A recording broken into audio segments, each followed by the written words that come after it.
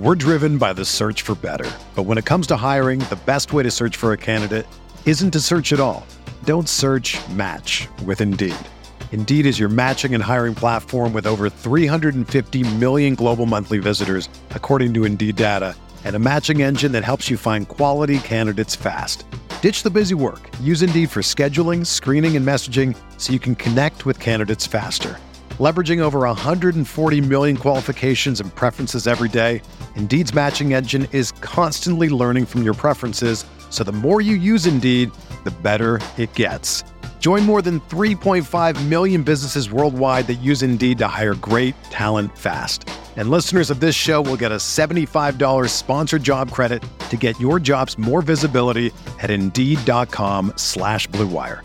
Just go to Indeed.com/Blue Wire right now and support our show by saying that you heard about Indeed on this podcast. That's Indeed.com/Blue Wire.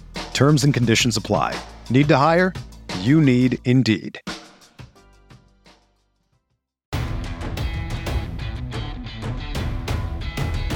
The Chicago Bears select.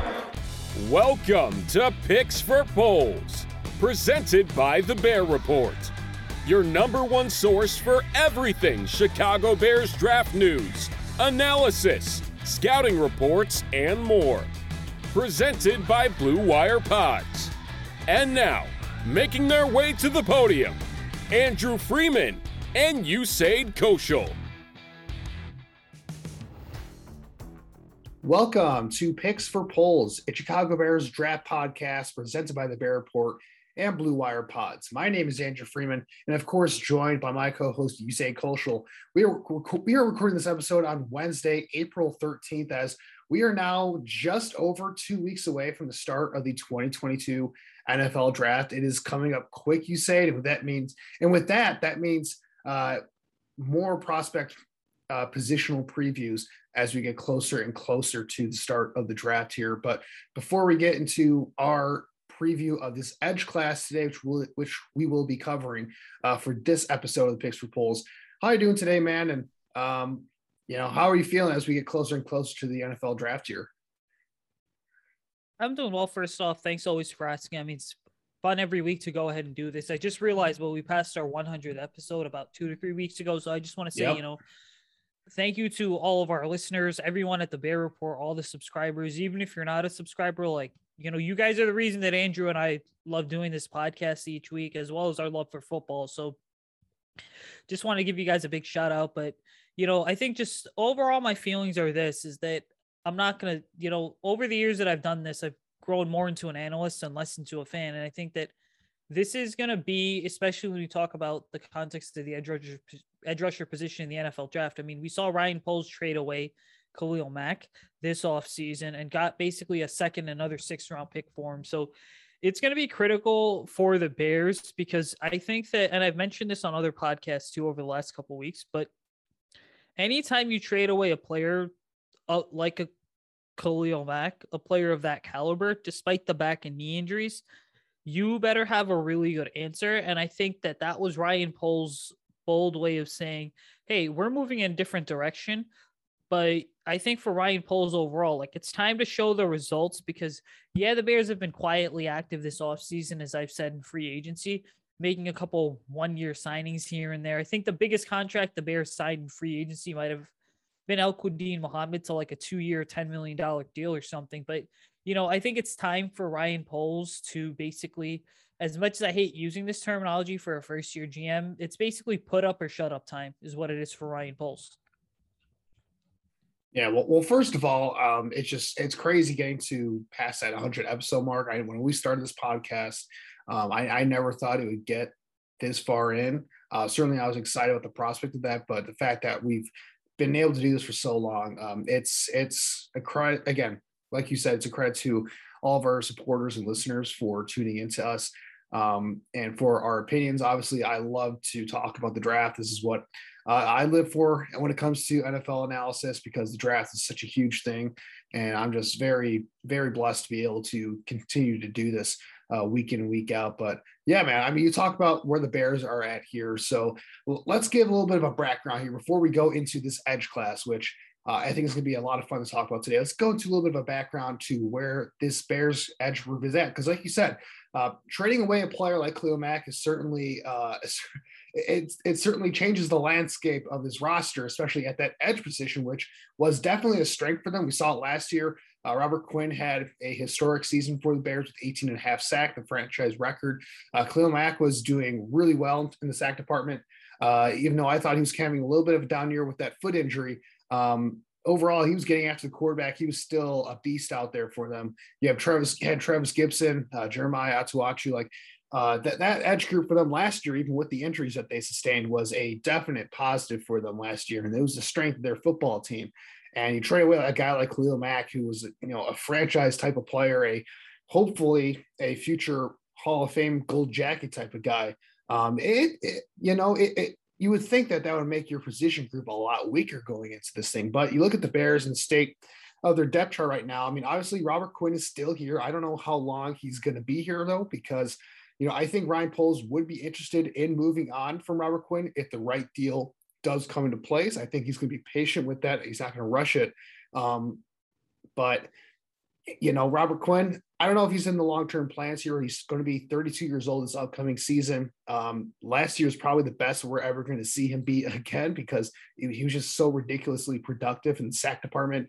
I don't think it's replicatable, even though he showed that he does still have that speed and that bend around the edge. I'm just not sure if he's going to be able to replicate that 2 years in a row at his age. With that said, I mean, he could be used as a very good trade piece down the line here, whether it's, before the draft, during the draft, or after the draft, or even next season. He's certainly not a long-term piece, but still a very good player here. Travis Gibson, a 5th round pick for this team in 2020, I believe it was. He's shown some flashes, especially last year. I think he had 7 sacks, I believe, 7 to 9, somewhere in that range, but had a really good season, filling in for Khalil Mack when he went down with that foot injury. Just a really solid player, really broke out. And I think the Bears have to be excited about his development. You go out and you sign a guy like you said, Al-Qadim Muhammad, who has a relationship and familiarity with Eberflus from their time together with the Indianapolis Colts. Jeremiah Atuachu is still here on the roster. So this edge group, you look at it on paper, while yes, the loss of Khalil Mack is a huge loss for this team. They definitely had downgraded this offseason. They're still in a pretty good spot. But like I kind of mentioned, you look at a couple of the pieces here, Robert Quinn and Atuachu especially, I don't think those guys can be looked at as long-term pieces. Qadim Muhammad, he's only here on a 2-year deal, so I'm not even sure if he's considered a long-term piece. And Travis Gibson, he was a former 5th round pick. This regime may not be as invested in him as maybe Ryan Pace in the last regime was, because they drafted him. They saw something in him. They traded up a future 4th round pick. Ryan Poles does not have that. He does not have that connection to Travis Gibson. So he may view Travis Gibson differently right now than the way that I think maybe many Bears fans may view Travis Gibson as a long-term piece for this team, if that makes sense. But that leads me into the fact that going into this draft here, will the edge position be something that the Bears will look to address here? And it'll be tough not to when you look at how deep and talented this upcoming edge class is. Because, man, I tell you, said this is I don't think it is hyperbole to say that this might be the most loaded position group in the entirety of the 2022 NFL draft, maybe outside of wide receiver in terms of depth. But at the top of this draft, it is a really talented group. When you look at the first round, even going into day 2, a lot of quality options in this upcoming draft, in the upcoming draft class for this edge group. What are your overall thoughts on this? Because I think this is going to be a fun group to talk about with how many names there are to discuss here.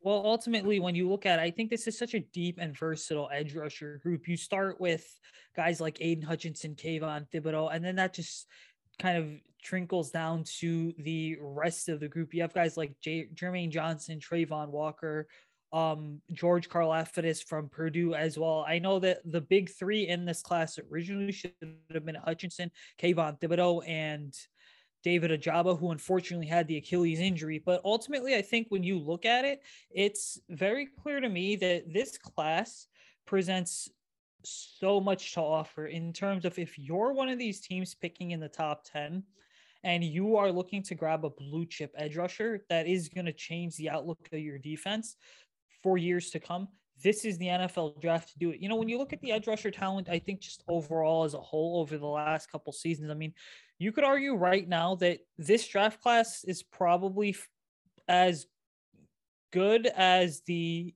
year that Nick Bosa and I believe Chase Young came out, which was 2019. Well, I shouldn't say as good, but I should say, it's comparable to those two guys, because I think, when you get into the rankings here, I mean, number one, I think, is the main consensus guy, which is Aiden Hutchinson from Michigan. I think when you look at that Big Ten championship game, where there were debates about, is Kayvon Thibodeaux from Oregon the number one guy, or is it Aiden Hutchinson? I think that Big Ten championship game, that what Hutchinson put on tape there pretty much solidified he was edge rusher number one. You just look at him overall. I mean, he's about 6'6", 260. So the measurables are certainly there, but he can play all over the place. I think that he is a 4-down defensive end. You look at just what he did to the Big Ten this past season, a really good first step. He was the best player in the Big Ten, in my opinion. Really offers a lot of versatile pass rushing moves, can convert speed to power, has really good length, and then you ultimately look at him. I think what I love most about Aiden Hutchinson is perhaps one of his most underrated qualities that we're not talking about enough, because we've fallen so much in love with the prospect that Aiden Hutchinson is overall, that we forget that the guy has a motor that is seemingly always running and is never turning off. And it seems like even when there's an area of the field where the ball is and that there's going to be a tackle that's made, it seems like Aiden Hutchinson comes out of nowhere and goes ahead and is the first guy there. So I've got Aiden Hutchinson at number one. Number two, I think, is a really intriguing player, and I love Georgia edge rushers personally, but I have Travon Walker listed at number two overall in my top 5 rankings. I think when you look at Travon Walker overall, he's a really complete defender. He's pretty versatile as well. And I think that the biggest advantage he offers is that there were a handful of times where I watched over the last couple of years at Georgia where he was actually playing both on the edge, but was also asked to operate from the interior. He's got a really, really explosive first step. And I think oftentimes the difference between a good edge rusher and a great edge rusher is that first step, is that speed to power, is the ability to have a variety of pass rush moves. You look at Walker, I mean, he's pretty solid in the run game as well. And then he's just a really smart player overall. So Hutchinson, Travon Walker, my top 2 guys. And I think you could argue right now, knowing the way that a lot of these teams are bringing in these edge rushers for these top 30 visits, it definitely seems like the NFL is much higher on Travon Walker than kind of the consensus Twitter draft heads tend to be, and just draft Twitter in general. But number 3, I've got Kayvon Thibodeaux. Kayvon's such an interesting case study here, because going back 2 or 3 years, a lot of people predicted he was going to be the number 1 edge rusher in this class. And again, he ended up at top 3. So there's nothing wrong with that. But when you ultimately look at Kayvon Thibodeaux, I mean, I think he's another guy that can kind of play all over the place, which is just such a common theme with a lot of these edge rushers in this class. They can play all over the place. I think he's got really good speed to power. He's got excellent effort, just a really smart player in general, and then just has so much strength to his frame. I think that when he gets to the next level, that he is going to be able to go ahead and really begin to fill out that frame even more. And that strength is going to become his biggest asset. Now, I will say that when I look at Kayvon Thibodeaux, the reason he is number 3 for me is simply because I don't think he's as flashy as a guy like an Aiden Hutchinson or a Travon Walker. Now then, number 4, you switch over to another Big Ten edge rusher, which is George Karlaftis from Purdue. A bit of a polarizing prospect, I want to say, simply because he has it all. He has all the tools, got great power, can certainly convert that speed to power. I think that he fits more so into a 4-3 as a defensive end than he would into a 3-4 as a traditional outside linebacker. When you look at Karlaftis overall, okay, length is certainly a strong thing with him. I know that production was also something that was off the charts. I do think that at times Karlaftis is just 1 or 2 like a millisecond too late to react to the ball carrier in certain plays being made. And then ultimately, I do think that the ability to kind of penetrate the B gap is just such a consistent thing that showed up on tape, which is one of his strongest suits. And number 5 is, I hope I'm saying his last name correctly, but it's Boye Mafe from Minnesota. So he's a guy that I think when you look at, the reason I have him ranked so high is because at the NFL level, you are trying to go ahead and you're trying to project what a prospect did in college versus what they can become in the NFL. When you look at Mafe, I think he's got all the tools needed so to really go ahead and succeed and become a traditional outside linebacker. I think his best fit would certainly be a 3-4 outside linebacker. The athleticism, I think, is really prevalent on tape, as is his ability to go ahead and move and kind of just be able to play all over the field. So I think Mafe is a natural athlete that has all the tools needed to really develop into a top tier pass rusher. But with that said, I mean, I do think that there are going to be a couple teams in the NFL who are going to look at him and say, yeah, he's a guy that certainly needs some development. And that if you draft a guy like Mafe, what you are essentially going to be looking at is a player that may not have it, could see starting reps in 2022, but his career might not take off till 2023. So when it comes to Mafe, you're really going ahead and playing the long game compared to the other guys in this draft class who could be instant impact guys from day one. We're driven by the search for better. But when it comes to hiring, the best way to search for a candidate isn't to search at all. Don't search, match with Indeed. Indeed is your matching and hiring platform with over 350 million global monthly visitors, according to Indeed data, and a matching engine that helps you find quality candidates fast. Ditch the busy work. Use Indeed for scheduling, screening, and messaging so you can connect with candidates faster.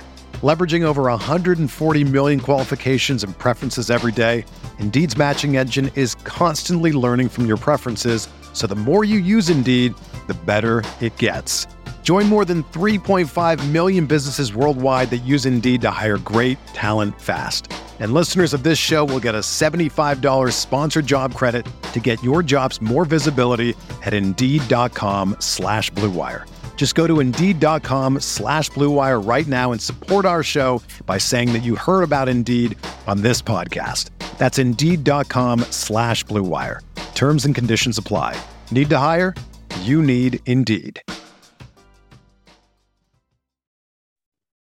Yeah, it's interesting because, with how talented this edge class is, your top 5 looks completely different than mine. That's a good thing because if you want something from this edge class, there's a ton of diverse talent in terms of what type of edge rush you're looking for. So if you have bias in terms of a specific type of skill set you're looking for in an edge rusher, you're going to find in this draft class, and it's going to cause you to have a different ranking compared to another person, I would say. And I think that's the beauty of this draft class in terms of the edge group, because I came up with a completely different top 5 just based off of what I look for in an edge rusher. And that's a no disturbance to either of us, I think, because of how good this is of a draft class. Like for me personally, I have 7 players right now that have first round grades in this edge class. Like it's ridiculous how talented this group is. And I'm going to list them all off right here. So my 7 first round grades in this class are Thibodeaux, Hutchinson, Karlaftis, David Ojabo, Jermaine Johnson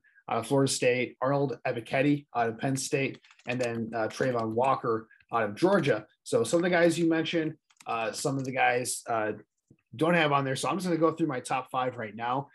So my number 1 guy is Kayvon Thibodeaux out of Oregon. I know there is some rumors that he may see a pretty significant fall in this draft from being what was projected as the number 1 overall pick going into this year. He may now even fall even close to maybe getting out of the top 10, which is nuts to me because I just think this guy is crazy talented. I know he's maybe didn't have quite the consistent year in terms of dominance that maybe a guy like Aiden Hutchinson had this past year at Michigan, but you go back and look at his tape from these past 3 seasons, really. Thibodeaux has all the tools you're looking for in a modern day game wrecker at that edge rusher position. He's got a great first step. He is very quick. He moves extremely fast. He can bend around the edge. He's got that long arm ability. He has the ability to convert speed to power. Oregon used him a variety of different ways. Like they had him playing traditional outside linebacker edge. As a 3-4 guy, they had him playing, kick inside to rush against guards. They have him dropping back coverage. They had him as a 4-3 defensive end. Like, he was doing everything for that Oregon defense position wise. And again, he didn't quite dominate as consistently as I wanted to see him this year, but when he was on, like, he was on. I go back to his game. I just watched before we started recording here, his game against California from this past year. And he just completely took over the game. And he has that game changing talent to him that I just don't think any of these other edge rushers have in terms of that athletic ability that he has. This guy he's a freakish talent, in my opinion. I don't think he's on the level of a Chase Young or a Myles Garrett in terms of a prospect. He's kind of a tier below those guys, but again, he's, for me, my number one guy. I go back and forth between him and Hutchinson, but ultimately the upside and the talent wins out for me for Thibodeaux. So I have him as my number one guy. I'm sticking with him, even with some of the inconsistency we saw this year. But that's okay with me. And all the other stuff we hear about, maybe he's not the hardest worker or doesn't love football, or the fact that he's into cryptocurrency, as if that's a bad thing. Like, again, I'm not a huge crypto person or anything like that, but it's just like the fact that it seems like a lot of scouts are trying to knock him for having interest outside of football. That discussion really bothers me, because at the end of the day, this guy plays, and this guy can play, and he's really talented. And I didn't see a lack of effort for him on the tape that I saw.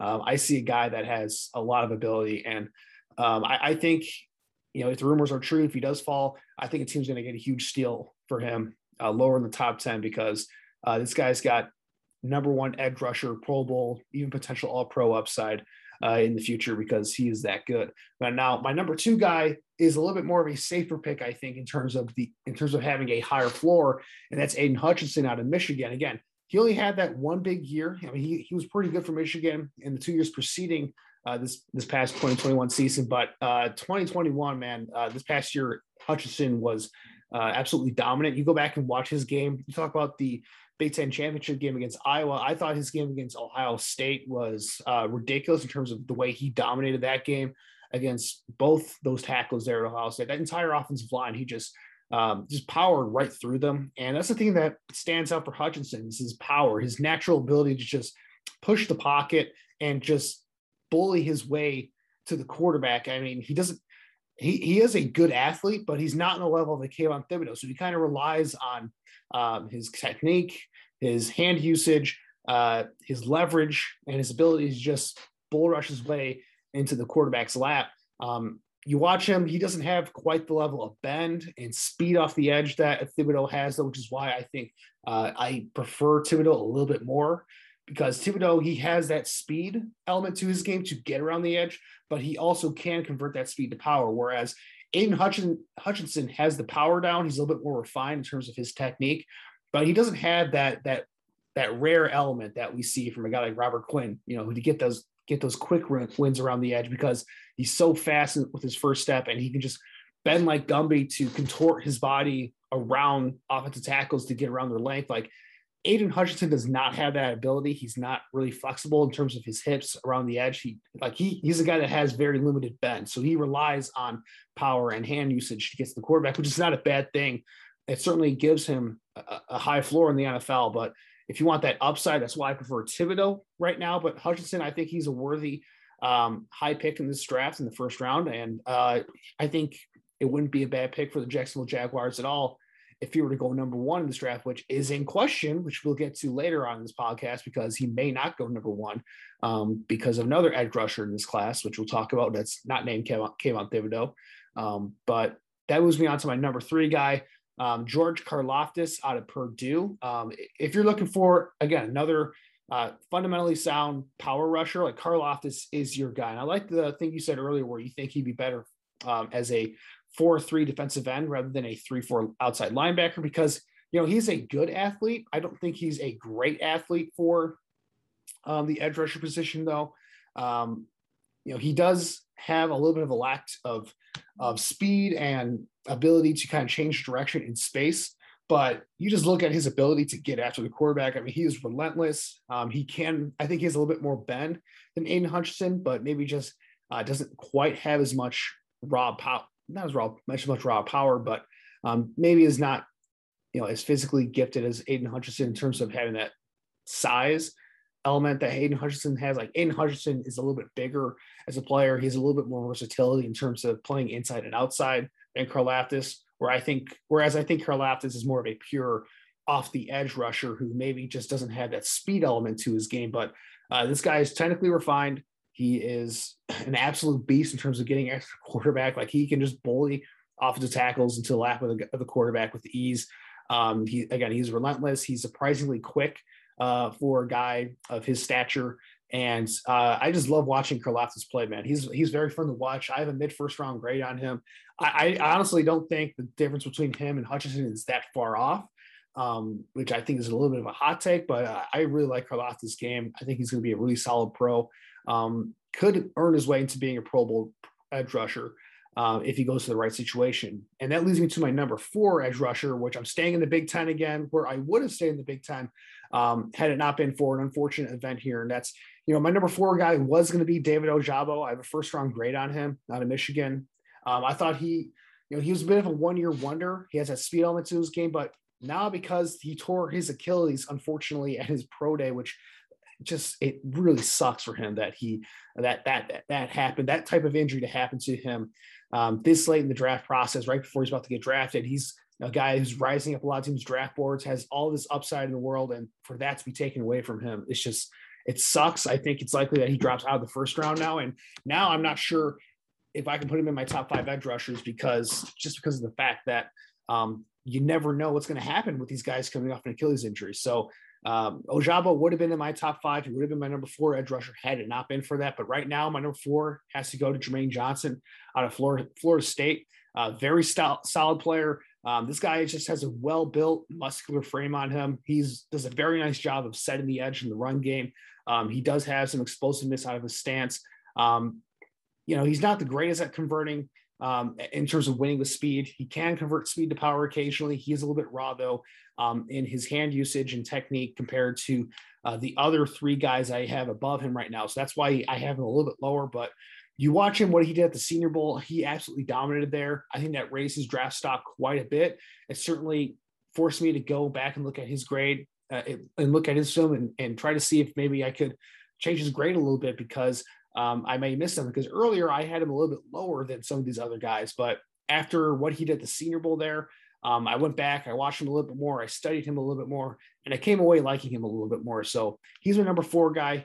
I have a late to mid first round grade on him. And then my number 5 guy is going to be surprising here. I think he's someone who is not getting enough attention, but I think he's really good in his own right. And that's Arnold Ebiketie out of Penn State.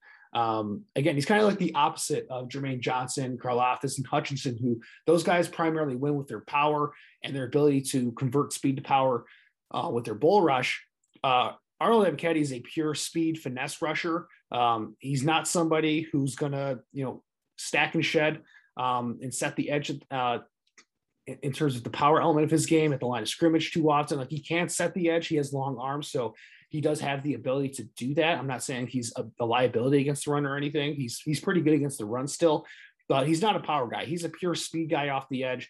He's got good quickness. He's got a good first step.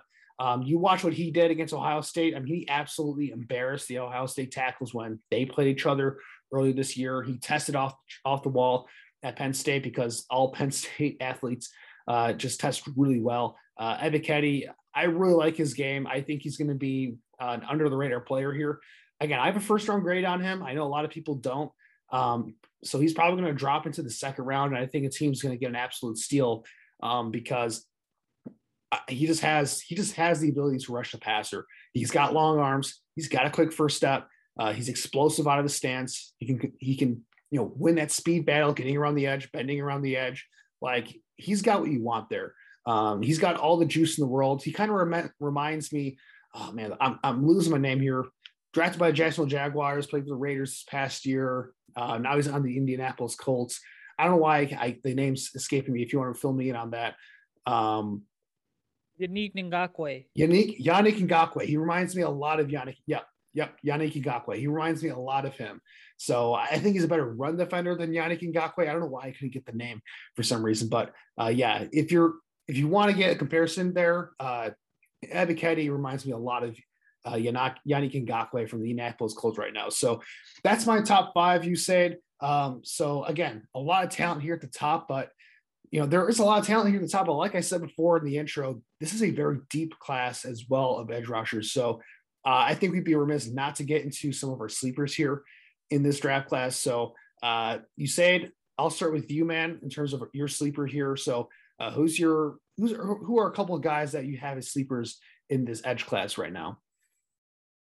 Yeah, so one of the guys that I have as a sleeper right now would actually be Ohio State's very own Tyreke Smith. It's interesting because when we typically think of a lot of these Ohio State pass rushers that come out, we are looking at guys, the first players that come to mind are guys like a Chase Young or even a Nick Bosa. I think even Joey Bosa is in that category too. But ultimately, I've got 2 sleepers here. So number 1, like I said, is Tyreke Smith from Ohio State. I think when you look at Tyreke Smith, you certainly see the measurables that just pop out. He's got really good arm length. I mean, he's about 6'4", 270 pounds. So right around where you would want to be for a edge rusher. What makes Tyreke Smith such an appealing prospect is just the fact that he's, I think, someone you could consider to be a hybrid edge defender, meaning I think he can fit in as a 3-4 or even a 4-3. When you look at his film over the last couple of years at Ohio State, I mean, what you really saw was flashes upon flashes upon flashes, right? You saw him be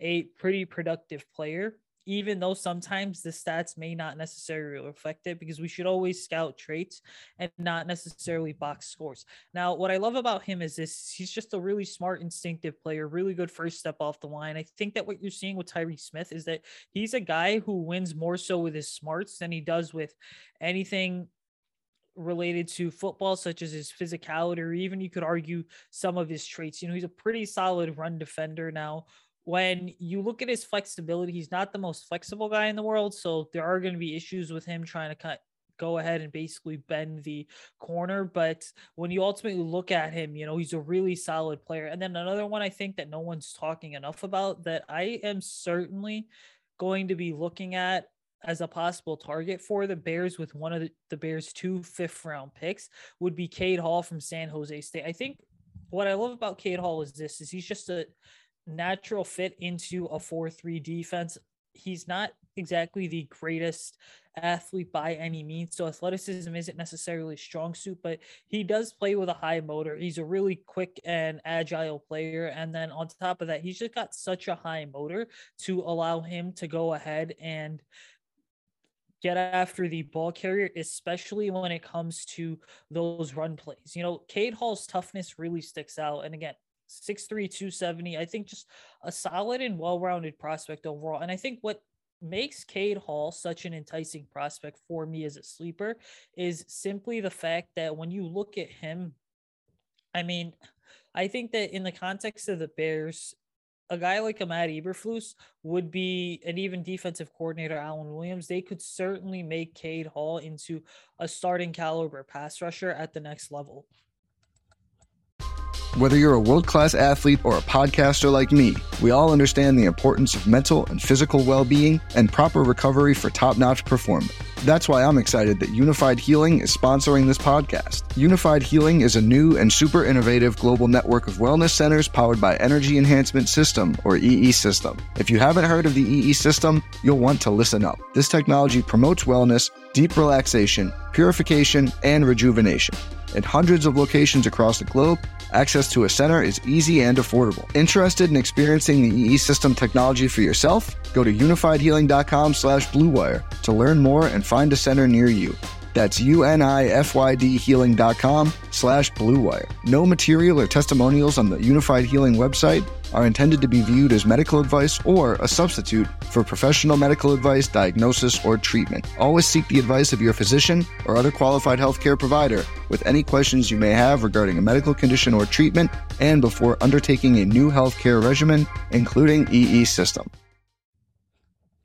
Yeah, I'll stick with Tyreke Smith here. He's another interesting player that I really like. I think he'd be a good fit. And Eberflus' 4-3 scheme is kind of that a situational pass rusher off the edge, kind of that speed guy. Really liked what I saw out of him at Ohio State. I'm not sure why he's getting a lot of buzz as a day 3 player. I personally had a late 3rd round grade on him.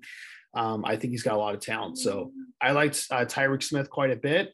As for my sleeper here, I'm going to go with a small school prospect here, and that's D'Angelo Malone out of Western Kentucky.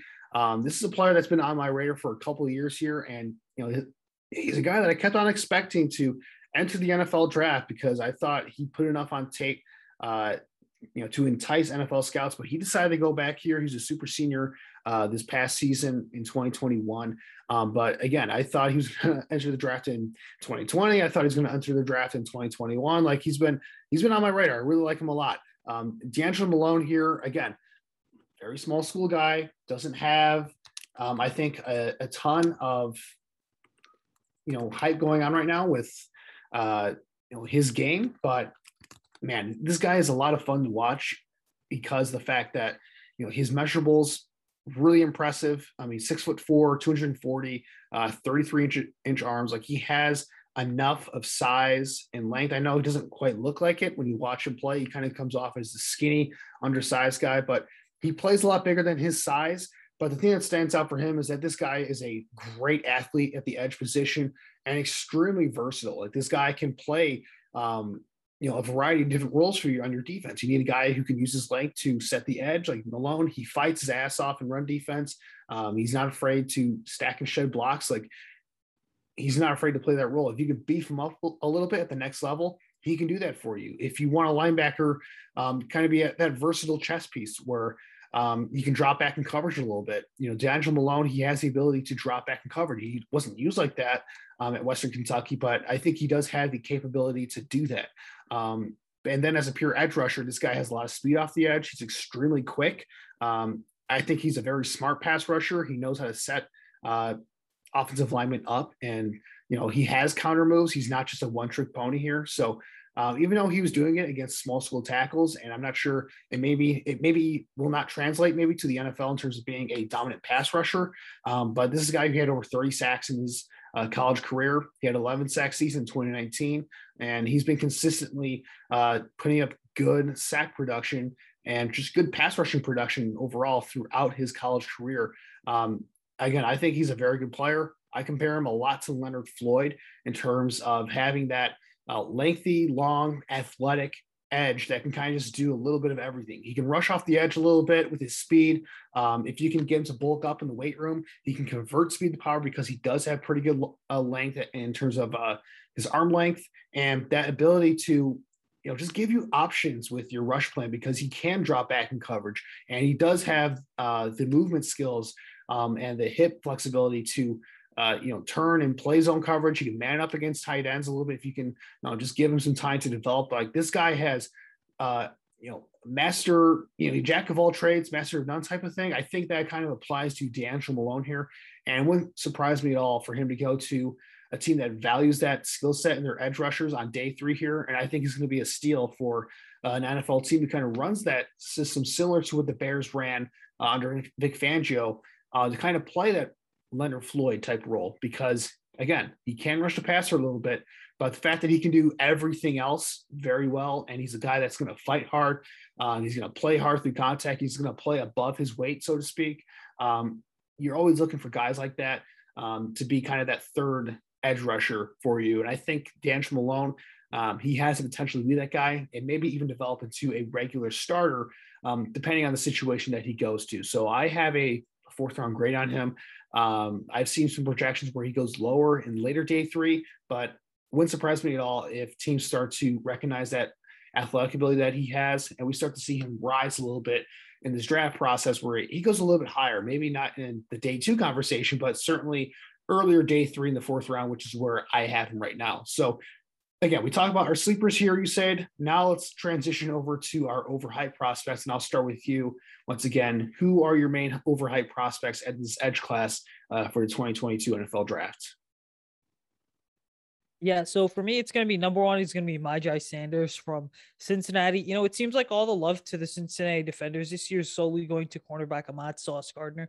For Myjai Sanders, I mean, I look at him and ultimately, I just don't really see a prospect that deserves the hype that he's getting. I mean, I understand that he's got some power to his game. He does have some quickness and flexibility as well, and the thing with Myjai Sanders that is really a issue with me is that when it comes to the point of attack, especially in the run game, that's an area where it's such a big red flag that, you could legitimately argue that being a run defender is just not his strong suit, and that's really going to limit what he's able to do at the next level. Because some of these edge rushers, and I think we're seeing this more and more, is it's like, if you can't get after the quarterback more effectively, then ultimately what's going to happen if you can't get after the quarterback, you're going to be limited to just being a situational run defender. Now, with that said, I mean, Sanders does have some capabilities, which is why I understand as to why a team may believe in him. I mean,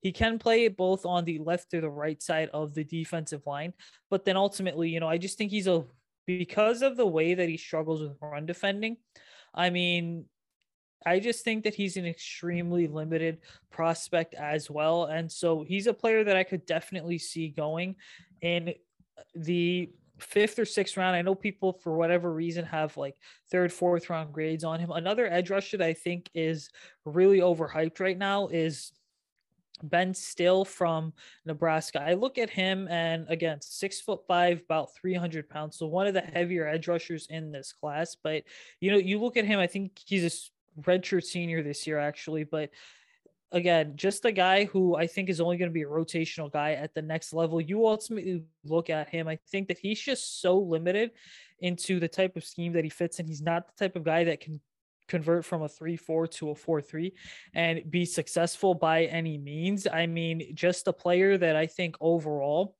really struggles as a run defender. All right. The motor is there, but you don't always see that motor on and clicking at a high level compared to some of these other edge defenders. So it's almost like there are times where Still seems to give up on plays.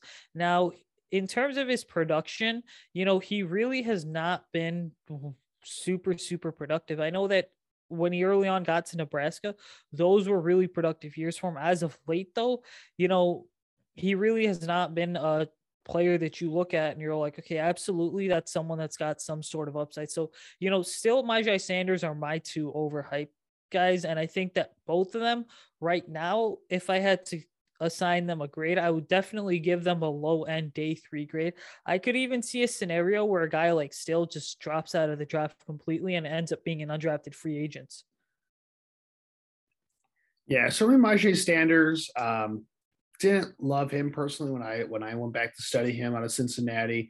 I get the appeal to him, long, has some speed rush ability to him, but yeah, didn't fall in love with his film either. As for my two sleepers here, they're actually two guys that were in your top 5, you said. So I'm going to give my reasons why I'm not as high on guys like Trayvon Walker and Boye Mafe. I'll start with Walker because the conversation on him, to me, is kind of getting a little ridiculous in terms of the hype for where he's going in the draft. Now, let me be clear here. It's not that I don't like Walker. I have a 1st round grade on Walker. So let's just put that out there that I think Walker is a good prospect. Obviously, freak athlete. He was kind of used in a weird role at Georgia where he wasn't asked to be a true edge rusher. He was kind of used as kind of like a basically a full-time run defender. And if he, got after the quarterback, he was a byproduct of, his ability to stop the run.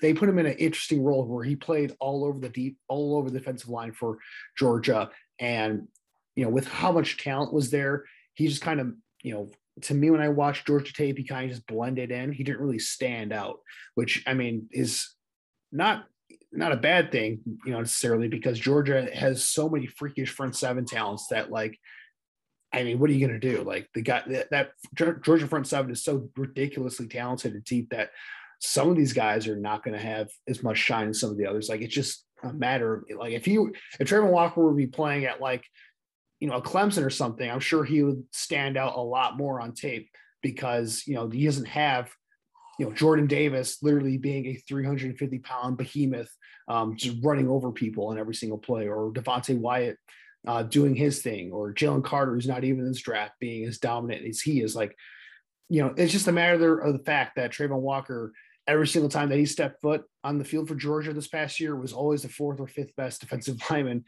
on Georgia. And there's, it's not slight to him. It's just the fact that Georgia is so ridiculously talented. But again, sticking to Walker here, again, my trepidation with him is not that he's a bad prospect. It's that, he's getting talked up a lot as being not only a top 10 pick, but maybe being the number 1 overall pick in this draft.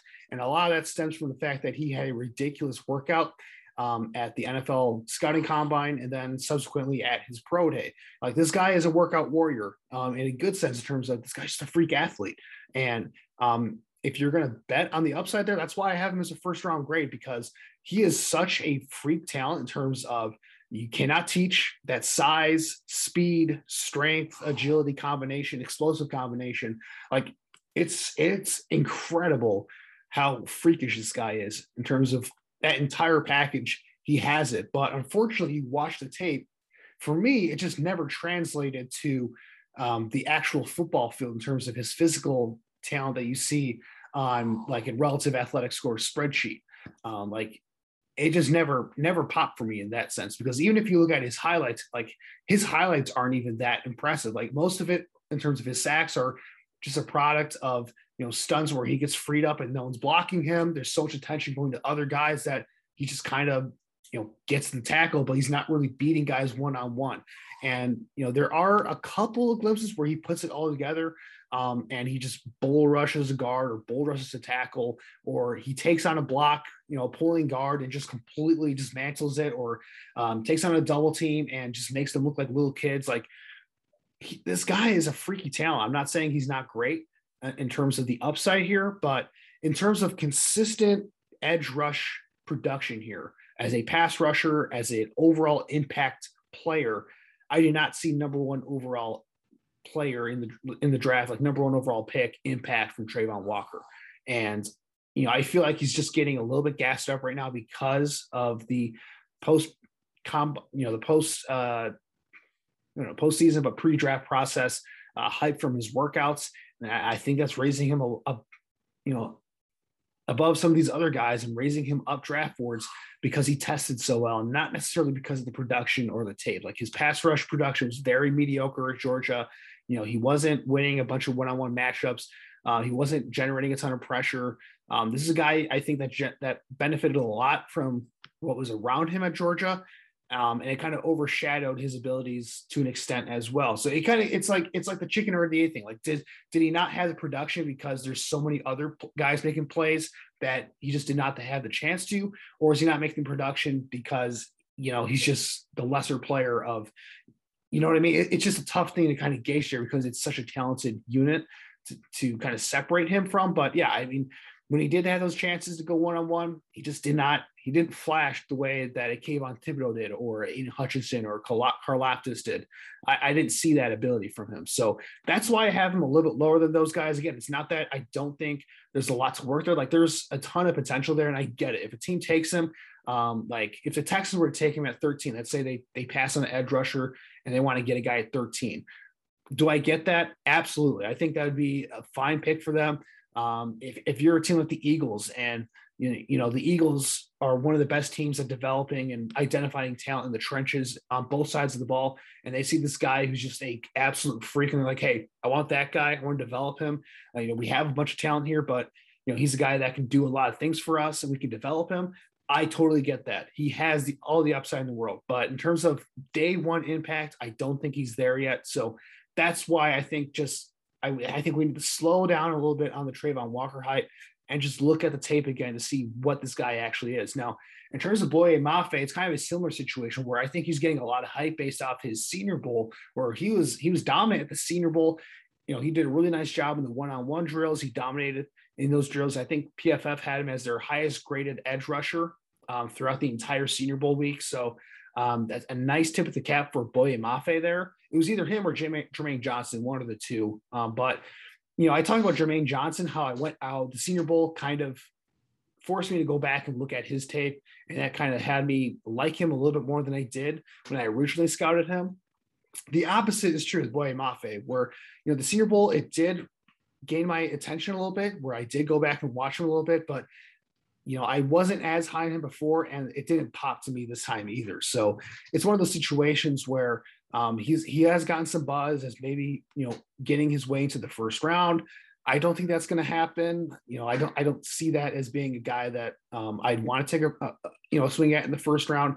I kind of have a late second round, early third round type of grade on him right now. And I think it's totally fair. Like, he's got some potential to work with. He's got some traits. He was kind of using a weird role at Minnesota, so I'm not going to use that against him too much. But when he did have opportunities to go one-on-one and rush the passer at Minnesota, he just wasn't as consistent as he was at the Senior Bowl. I'm not sure what the case was there, because obviously the Big Ten does have some pretty good tackles, and they usually produce good offensive linemen in general. So that, I don't know if that was the case where he was going up against weaker competition at the Senior Bowl, and it just translated better there. But nonetheless, like, he just didn't pop for me when I went back and watched him the same way Jermaine Johnson did when I went back and watched him after the Senior Bowl. So that's why I'm a little bit lower on him compared to the consensus. Now, we've talked about these guys that were higher on, lower on than the consensus. We've talked about all the talent here at the top. So obviously, you look at this edge class in general, I think it's fair to say that there is a ton of talent here to work with. There are some guys we haven't even mentioned yet that are really, really good players that are probably going to go on day 2, early day 3 of this draft that are going to make an impact in this draft. Like, I think Drake Jackson from USC, Nick Benito from Oklahoma, like, just throwing some names out there that are going to go high in this draft and going to have some name recognition to them that we haven't been able to get to. So it leaves us with the question of, when looking at this class in totality, when looking at the Bears situation with their roster, what should the strategy be for addressing the edge position in this draft class? Because it's very rare that you can see a class as deep and talented as this.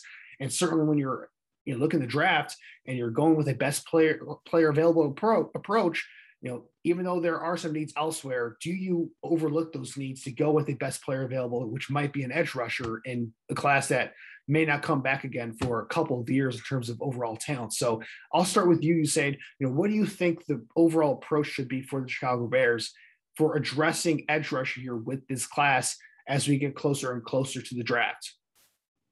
I think you absolutely have to consider taking an edge rusher as the best player available. And simply because when you look at the Bears roster right now, in terms of what Chicago has at edge rusher, there's something to be said for all this. I mean, look, Matt Eberflus has a direct link to Rod Marinelli, who was one of Robert Quinn's coaches when both of them were together in Dallas, I believe. And so ultimately, I think that's one of the big reasons that Robert Quinn is still on the roster. It's not just financials in the 19-sack season, like everyone kind of has been talking about all off season, but ultimately, you look at guys outside of Robert Quinn. Trevis Gibson's a player that played in a 4-3 defense as a defensive end at Tulsa. You have Charles Snowden, another guy who played as a 4-3 defensive end during his time in college at the University of Virginia. You look at, Sam Kamara from, I believe it's Old Dominion or Stony Brook University, one of the two. Well, he also played in a 4-3. So the Bears have had 4-3 edge rushers on their roster for a while now. So that's why I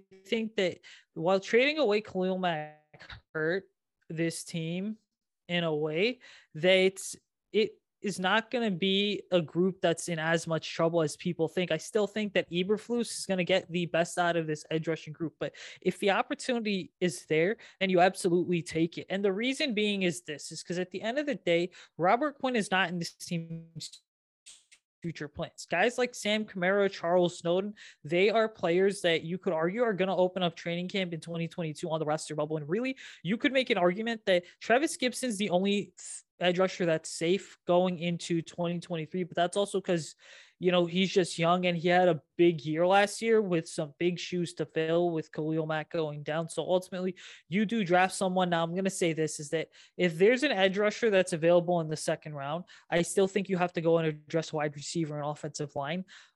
But if there's an edge rusher that's there in, let's just say, round 5 or round 6 that has just fallen through the cracks and is the best player on the board, you go ahead and you draft that edge rusher right then and there. Because again, Eberflus and Poles have shown us time and time again this offseason that while they may have not tipped their hand, anyone who's plugged into the Bears like we are on this podcast and just at Bear Report in general shows that Eberflus and Poles are just trying to continue building through the draft, and they will most certainly kind of sacrifice 2022 if it means helping the team contend in the long run. You ready? Showtime. On May 3rd, summer starts with The Fall Guy. What are you doing later? Let's drink a spicy margarita. Make some bad decisions. Yes. Audiences are falling in love with the most entertaining film of the year. Fall Guy. Fall Guy? Fall guy. That's what the poster said.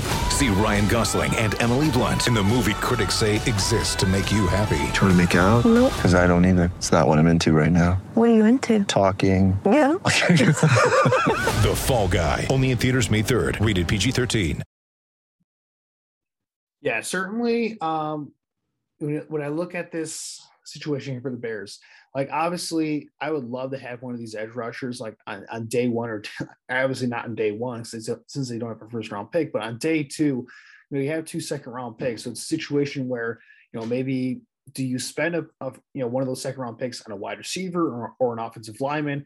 And maybe if one of these guys does fall to you at 39 or 48, do you take that swing in the draft on one of these guys in the second round there? I wouldn't be necessarily opposed to it depending on who they target, because it is such a deep class.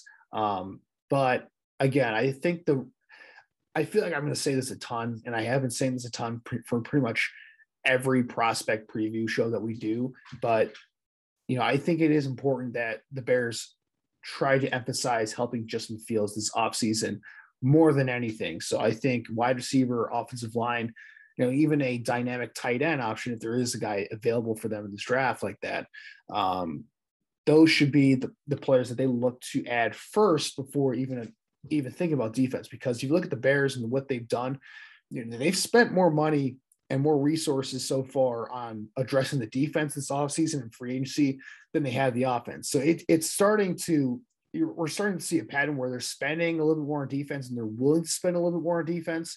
And it's setting up to where I think they're going to have their emphasis be more on the offense side of the ball when we get to the draft, and they're going to try to build up a young core for Justin Fields to build around. I think that's going to be the case here. So I'm not sure if day two, whether edge rusher is going to be an option for them. But, let's say they trade back a little bit in the second round, they get an extra 4th round pick, or even luckily, maybe even a late 3rd round pick, depending on where they trade back to. Could they maybe address that position there? Like a Tyreek Smith could be an option there. I don't think D'Angelo Malone would be a scheme fit, but there are some options maybe that fall through the cracks of them at that spot that could be intriguing. So I think there's enough depth in this class where if they were to manage that, I think that could be something that could be in play there. Now, let's say for whatever reason, George Karlaftis falls all the way to them at 39, or let's say that David Ojabo, they decide to pass on him at 39 to address offense, but for some ridiculous reason, he's there at 48. Would I consider making that pick right there? Absolutely. If Ojabo was there at 48, I don't know if I could be able to pass up on that, because I had a high grade on Ojabo before the Achilles injury. And I think that's a player that you bet on coming off that injury. He's not going to contribute at all year 1, but year 2, year 3, year 4, I mean, you're talking about a guy that has special pass rushing talent. So why not take the flyer there? So it's a weird conversation to have. Ultimately, I'll sum it up pretty quickly like this. Edge rusher, it should not be a priority for them. They have enough talent there in the short term to be good at that spot in 2022. They have some guys in the building there in terms of Travis Gibson, who can be a long-term piece for them. They can certainly fill out the edge group in the future. Al-Quadin Muhammad is a younger guy as well. I mean, he's not completely young, but he's still in the prime of his career. So he's not an older guy by any means. He could be a long-term piece for them. Even though he's more of a run defender than a true pass rusher. But it's one of those things where, again, offense should take precedence here as they build this roster out. But if one of these guys, if they do feel like they can get a good value on one of these guys that we've mentioned in the second round or even in the 3rd round, I'm not opposed to taking a swing there, because edge rusher and the pass rush is still a really important thing to have for your roster here in terms of the overall construction of it. And, having a dominant pass rush is not a bad thing to have here, even though, it doesn't help Justin Fields in the short term. But again, I think Ryan Poles has made it known that, he's looking to build out the entire roster. And while he wants to support Fields, he's got to think about the health of the overall roster as well when making decisions like this. So again, it's all about the value here and what guys are available. And I think that kind of sums it up. So with that said, I think that's a good point to wrap it up here for us here for this episode of the Picks for Polls podcast. For all of our listeners out there, once again, thank you all for getting us to over 100 episodes. Like, I cannot thank you enough. That is an awesome accomplishment, I think, for this podcast. And I just want to say that if you're new to this podcast, make sure to like, rate, and subscribe to us on all podcasting platforms, because it really does go a long way towards building this up and getting this out there and, you know, giving us good feedback. So I really appreciate all of that. In terms of following us on social media, make sure to follow us on Twitter at Picks for Polls to get all of our updates as we get closer and closer to the draft. Certainly, it's a really exciting time here as we get closer to that date. Only 2 weeks away. In terms of Usaid, in terms of where our listeners can find you, where can they follow you on Twitter and where can they find your work? Yeah, guys, so you can follow me on Twitter at Usaid Kolshu. You can check out my work on the Bear Report. I know I'm going to have a couple articles coming out before the draft, just detailing some offensive tackle prospects that would make sense for the Bears in round 2 and 3. So just keep an eye over the next couple of weeks. And like Andrew said, keep it locked in right here to the podcast, especially during draft weekend, because we're going to have possibly a live stream going on, some other really cool stuff too.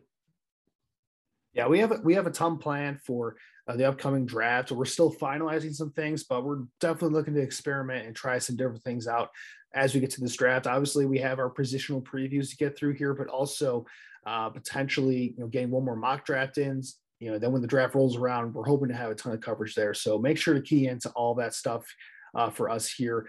As for me, you can follow me on Twitter at AJFreeman25. You can find my work in the Bear Report. I have been getting some scouting reports out there as well. I got a few more planned out as we get closer to the draft and as we get through these next couple of weeks. Right now, I believe I have 3 scouting reports out. I got one on Calvin Austin out of Memphis, wide receiver. I got one on Danny Gray out of SMU as a wide receiver. And then just recently today, I released a scouting report on Bernard Raymond out of Central Michigan, an offensive tackle who we talked about in our offensive line preview, which you can go check out. But if you want to get that quick scouting report, go check that out, the Bear Report. And then, you know, I'm not sure when we'll have this posted, but by the time this posted, I might have another scouting report out as well, you know, looking at the offensive line. So if you want to check that out, make sure to stay tuned to the Bear Report for all of that. Once again, I want to thank everyone for tuning in today. I thought this was a fun episode to talk about these edge rushers. Our next episode is going to focus on the defensive line. So getting out all these pass rushers here, certainly a big part of the draft process, certainly one of my favorite parts to analyze and study here when looking at scouting the NFL draft. So again, once again, thank you all for tuning in. I hope everyone has a safe and healthy weekend. And bear down, Bears fans, because we're almost there to the draft, guys. Just hang in for a little bit longer. But until next time, Bears fans, have a great weekend and bear down.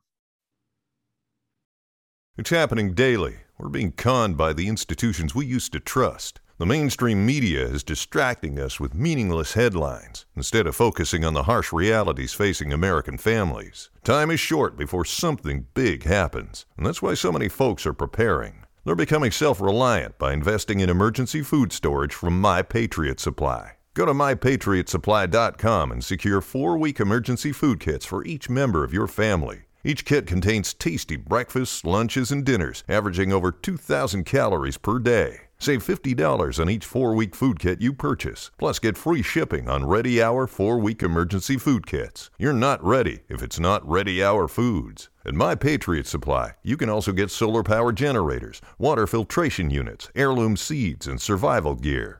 Order by 3 p.m. and your unmarked boxes ship the same day. Shop MyPatriotSupply.com today. MyPatriotSupply.com.